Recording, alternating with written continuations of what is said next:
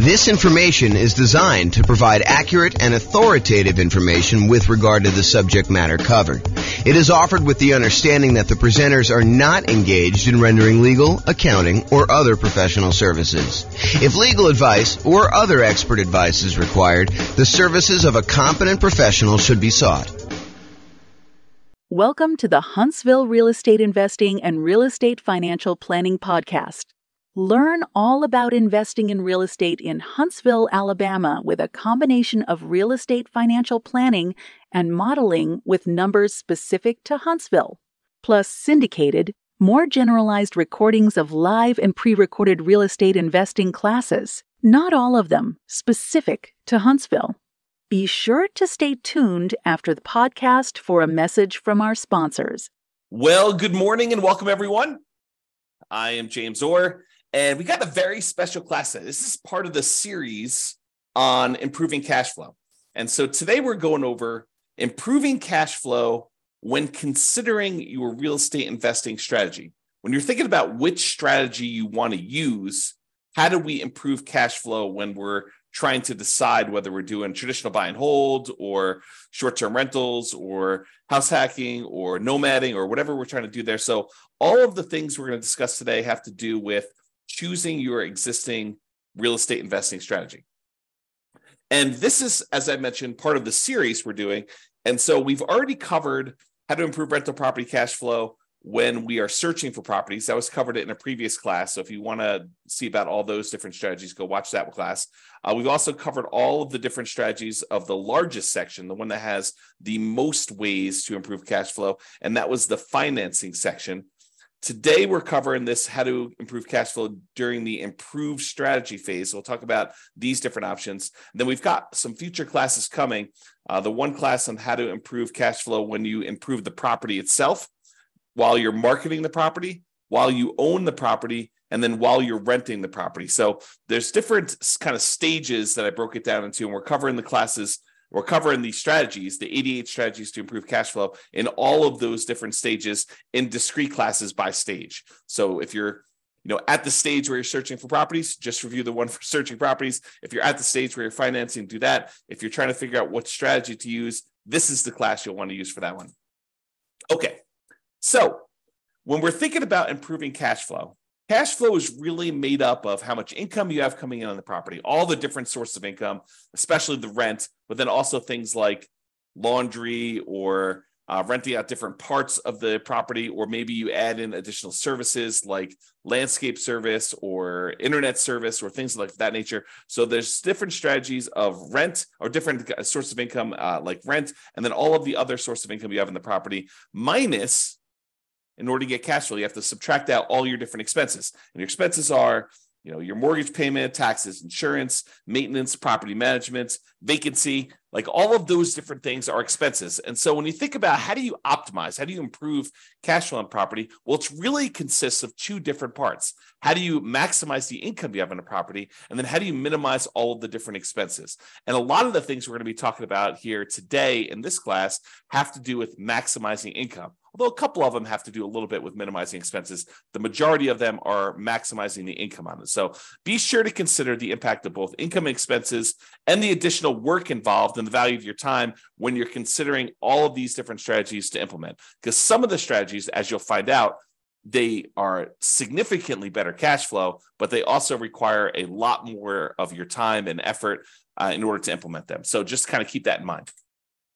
All right, since we're talking about strategies, this is the list of the different strategies that we've broken out for real estate investing. So I'm not going to cover these because this is going to be covered in its own separate class. However, this is the list. So I'll just run through the titles and you can kind of research these if you want to dig deeper. Buy and hold, real estate investing, buying a property and renting it out and holding onto it for a long period of time. The nomad strategy, buying a property, moving in as an owner occupant, living there for at least a year. It's a requirement of the lender. Usually do this because you can get very low down payments or nothing down payments, and you get improved interest rates, which could lead to some improved cash flow on a property. So you go move into the property, live there for a year, then you convert the property that you just lived into for at least a year into a rental. You buy another property to move into, and you repeat this process until you have as many rental properties as you desire. So that's the nomad strategy. House hacking, which we'll cover a little bit today, because it's one of the strategies we're going to discuss. That is renting out any part of a unit that you're living in. The most common example is you buy a duplex, you rent out one side of the unit, and you live in the other. But it could just be renting out, the property to roommates. You buy a single family home with 4 bedrooms, you live in one of the bedrooms, you rent out the other 3 or even just one, and that is considered house hacking. And there's some variations on that, which we'll talk a little bit about today as well. The BRRRR strategy: buy a property, rehab a property, rent a property, refinance it, and then repeat. So there's the buy, which is the B, and then all those different R's: rehab, rent, refi, and repeat. So all the different bars there for BRRRR. And that's a strategy for being able to buy properties and leave very little or no money in the ideal situation. Most of the time, it's leaving a little bit of money in the deal so that you're able to acquire properties with little down. And then all the quick turning, flipping properties, and then wholesaling and wholetailing. Wholesaling is basically selling your contract in a property to another investor. You find a really good deal and you sell to an investor, and you get a fee for doing that. All the creative financing stuff: buying property subject to, lease option, lease purchase, rent to own, owner financing, agreement for deed, contract for deed, loan assumption, like all of the creative different strategies for financing properties. Those are different strategies. And then partnerships and syndications: if you're going to get together with one or more other folks who want to invest in real estate with you, then you can kind of structure those in various different ways. And then tax liens and tax deeds: whether you are investing in a lien against a property with the hope that the property is, they either pay you a return on it, or in the event that they don't pay you the return, then you can actually foreclose the property and get ownership of it.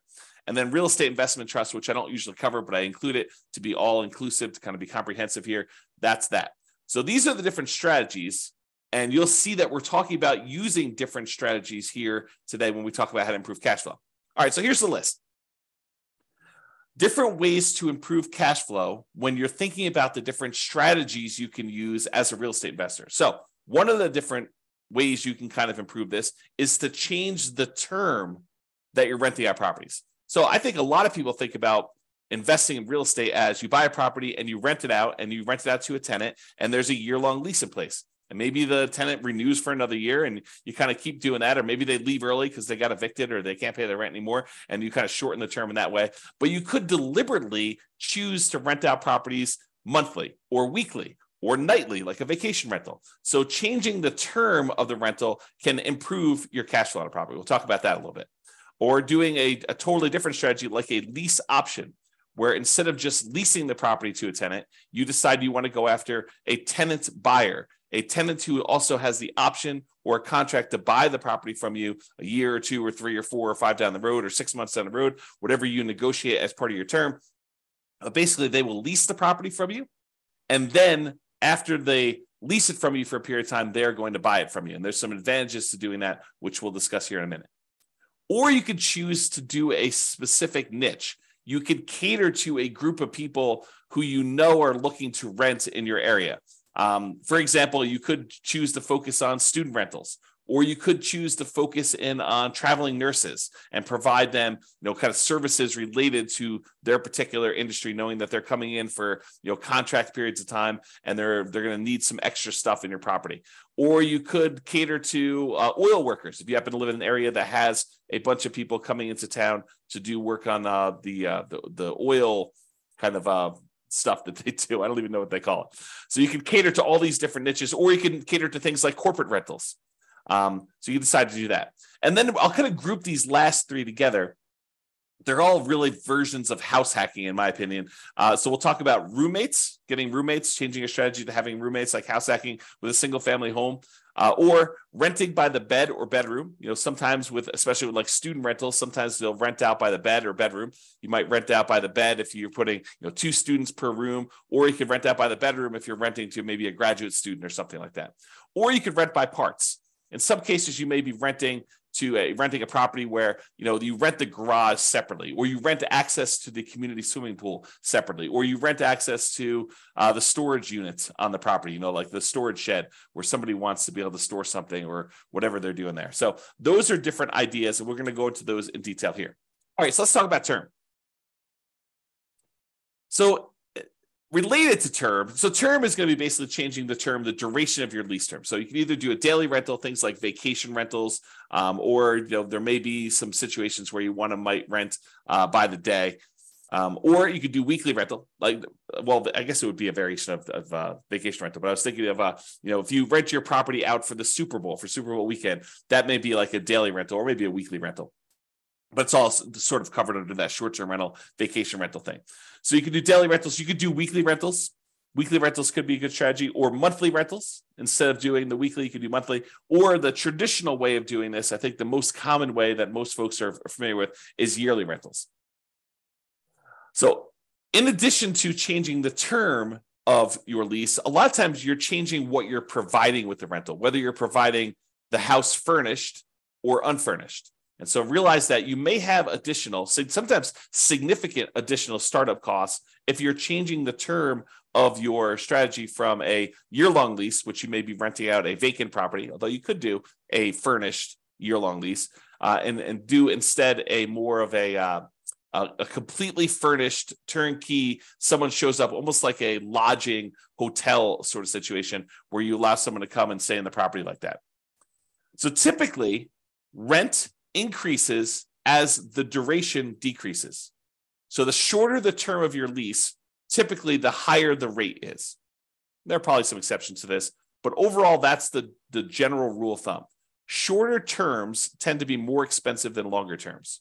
Now, the other thing to watch out for, if you're going to go and do the strategy where you're going to change from doing year-long leases to short-term rentals, which could be significantly higher income on the property, you also have to watch out for increased expenses, like increased vacancy expense. You're not going to have 100% of the nights occupied in most cases. There's probably some exceptions to this, but in most cases, you're not going to have 100% of the nights occupied if you're doing some type of short-term rental or vacation rental. You might have 50% occupancy or 70% occupancy or 30% occupancy. So just realize that you may have increased vacancy for doing that. You may also have an increase in marketing costs.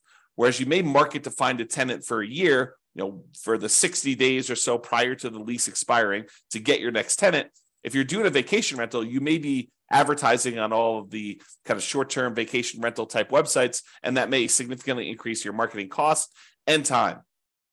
And then also your management costs may be much higher. If you're doing short-term rentals, you may have a significantly higher cost to get the property ready for the next tenants, kind of like being in touch with the tenants, kind of doing your contact and making sure everything's ready to go for the short-term rentals. Things like that could be increased by doing a shorter term.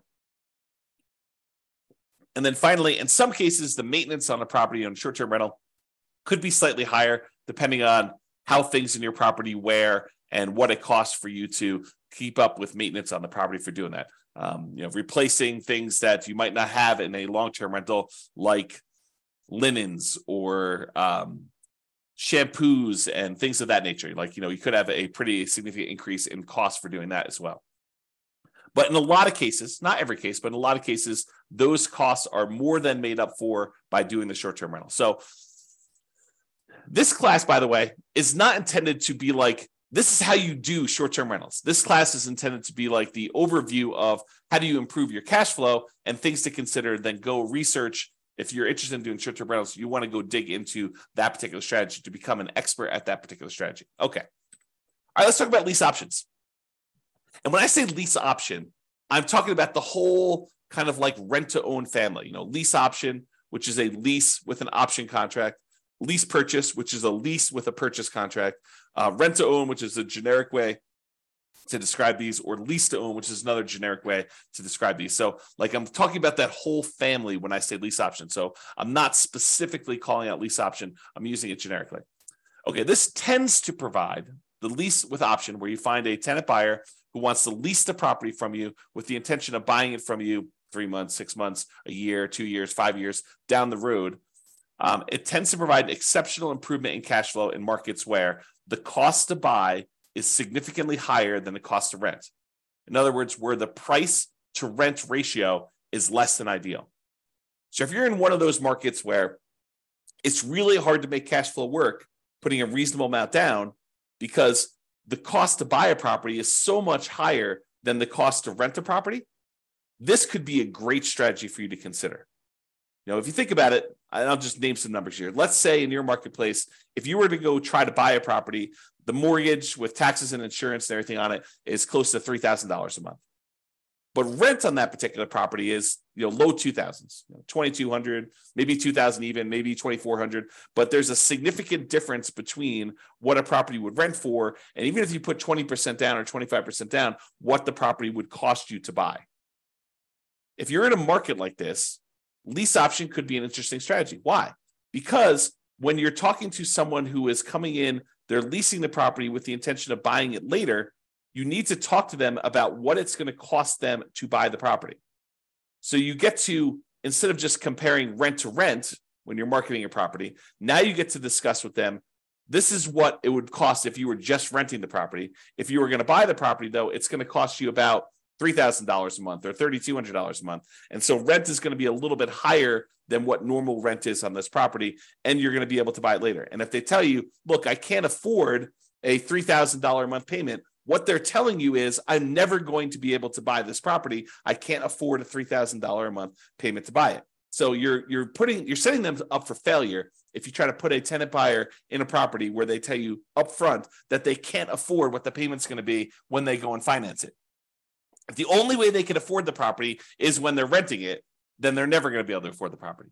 Now, there's exceptions to this, right? Like someone comes into a windfall of some sort and they're able to get a big enough down payment where they could buy it all cash and they no longer have a monthly payment, or they get a big enough down payment where they're able to do that, or they think the interest rates are going to go back down. I'm not sure I would be speculating on that, but there are some exceptions where that's the case. But if I would want to put a tenant buyer in a property, if I wanted them to buy the property, which I think I want to play win-win, right? You want someone to be in a deal where they can actually succeed through the process that you're helping them do. You want them to help them buy the property. You don't want to put someone in the property where they're never going to buy. So if you do want to do that, which I think you should, then you put them in the property and they need to be able to afford that monthly payment. And so now you could start comparing what the payment would be when they buy it to what the rent is. And maybe you're able to get a little bit higher than fair market rent for the option for them to be able to buy the property from you at some point in the future. Okay. And I'm very deliberately not going into all the details of, do you apply some of the monthly payment toward their purchase price or anything like that? These are all different things that you need to learn about if you plan on using this strategy, but I'm not going there today because we've got other stuff to cover. This is not intended to be a class on implementing lease options. There's separate classes on that if you really want to dig into that strategy. Okay. However, even if the monthly fee, the amount you're charging them monthly, was completely identical, right? You were able to get only the same amount you were able to get for rent as renting the property versus doing a lease option. You were only able to get that same $2,200 a month, whether you did either strategy. If that was the case, there are some significant improvements to cash flow from getting a non-refundable purchase deposit when the tenant buyer comes in the property. So even if the tenant buyer is only able to pay $2,200 and the tenant would normally pay $2,200, if you're getting for example, a $10,000 non-refundable purchase deposit, that would significantly improve your cash flow on the property. So for example, let's say they had a 3-year period in order to be able to buy the property, and you're getting from them a $10,000 non-refundable purchase deposit. Well, if you take that $10,000 and you kind of like spread it out evenly over a 3-year period, it's almost like getting an extra $250 more per month in cash flow. Even though you're going to take that $10,000 in many cases, you're going to apply it toward the purchase of the property later. So you're trading some of the appreciation you were expecting to get in the property over those next 3 years in exchange for getting better cash flow in the meantime. You're doing some deal alchemy. You're trading future appreciation, the $10,000 of extra appreciation you would have gotten later on when they buy it from you. And you're saying, I'm going to apply that $10,000 towards your purchase. I'm going to take some of the profit I would have gotten at the end when they bought the property from me, and I'm going to take it up front as a non-refundable option fee, which does apply to the purchase price for them, counts as part of their down payment. But then you're also getting that, which if you spread it out over 3 years, looks like you're getting $250 plus per month in extra cash flow. So if you thought you were getting $2,200 a month, now you're really getting $2,450, which is significant in certain markets, right? So that is one way to look at the lease option. And then the other thing is, in general, I think it is true that if you realize rent is a range, right? Unless you have 100 identical properties that are all renting and they're all exactly the same, all the same views, all the same backyards, all the same amenities, all the same layouts, like everything is identical, and a tenant can go in and they've got 100 different ones to choose from. And the rents are going to be pretty much exactly the same for all of those. But if you've got one property and another property, and the other property has slightly different layout or slightly different amenities or slightly different kind of upgrades or slightly different view or slightly different location in the neighborhood, like the rents on those are not identical. And so there's a slight range of what rents can be. If you're a really good marketer, you might be able to get a little bit higher. If you're not such a good marketer, maybe you're going to be a little on the lower end. So realize that the range, rent is not an exact number, and rent ranges vary. And if you're doing a lease option, you're giving someone the ability to buy a property from you, you're almost always going to be on the top of that rent range. You're usually not going to be on the low end of a rent range by putting a property up for lease option, because you're adding something that is extra, that is special, that's valuable to them. So you're almost always going to be at the minimum at the top of the rent range. And in some cases, you're able to get a premium. Okay. And one of the other little perks of doing lease options is you might also improve your cash flow through slightly lower maintenance, slightly lower vacancy, and slightly lower management. So these aren't like huge numbers, although they can be, but they tend not to be these huge numbers. But realize if you've got a tenant buyer in a property who has ownership mentality, who is on the path to buy that property from you, a lot of times they have pride of ownership. They think that they're buying the property, and so they want to maintain their property a little bit nicer. They tend to stay a little bit longer, although there's exceptions to that.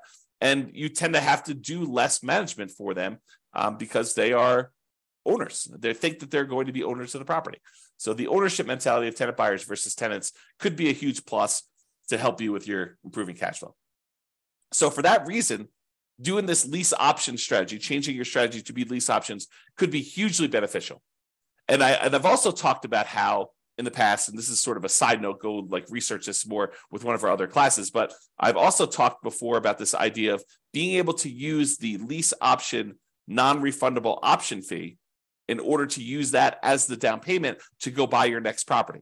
So imagine you're doing a nomad property where you move into the property, you put 5% down, and you move into the property, you live there for a year. And then when you are planning on exiting that property in order to go buy your next one, you get a tenant buyer to come in who's going to be a tenant and buy the property from you. They give you a option fee on the property. Let's say it's 5% of the purchase price. Then you use that option fee yourself to go put 5% down on the property that you're buying, and then you are able to buy your next property. The tenant buyer who is going into your old property provides you the down payment to go into your new property. So this could be a strategy to provide you with the down payments to continue your own investing strategy as well. All right, let's talk about niching. Specialization tends to be more expensive than generalists. So if you cater to a specific audience, corporate rentals, traveling nurses, students, undergrad, graduates, startups, whatever you decide you're going to cater to as part of your particular strategy, it is up to you to figure out how you can provide extra value, what they need, determine what they need, and then provide them what they need, add value to whatever it is that you're offering. And a lot of times you can get slightly improved fees by doing so. Okay. So what can you offer them that would be more attractive to people in that group than just renting another property? And then what's a reasonable premium you can charge for providing that extra value? So if you're going to charge money for students, maybe you provide housing that's near the university and some extra things that students would like the terms that kind of coincide with the school year, or the ability to have their parents co-sign, or whatever it is that is appropriate for you and that particular niche that you're serving. Find out what they need, how you can cater to them, and then cater to them, and then you may be able to find a profitable niche to focus on. All right, let's talk about house hacking. So house hacking is renting out part of the property while you live in the property. And we're going to go over 3 different examples. We're going to talk about getting roommates. We're going to talk about renting by the bed or bedroom. And then we're going to talk about renting by parts. So let's jump into that. So let's talk about roommates. So imagine you have a single family home. You might be renting bedrooms with use of other parts of the property. So you rent them a bedroom, but they get use of the kitchen and the basement and the living room and maybe a parking spaces if you have that in your property. In some cases, you may have a non-conforming duplex that you could rent out to a roommate. So we see these occasionally come up, but they're properties where they're not duplexes. They're not zoned a duplex. They are not set up where they qualify officially as a duplex, but they look like a duplex. It's a property that's a complete upstairs unit, and then there's a side staircase that goes down to the basement unit, and there looks like a totally separate apartment in the basement. In some markets, you can't put the stove in, or you can't do something where that would trigger compliance issues or something like that. But it could have a hot plate or something like that, or a mini fridge or whatever.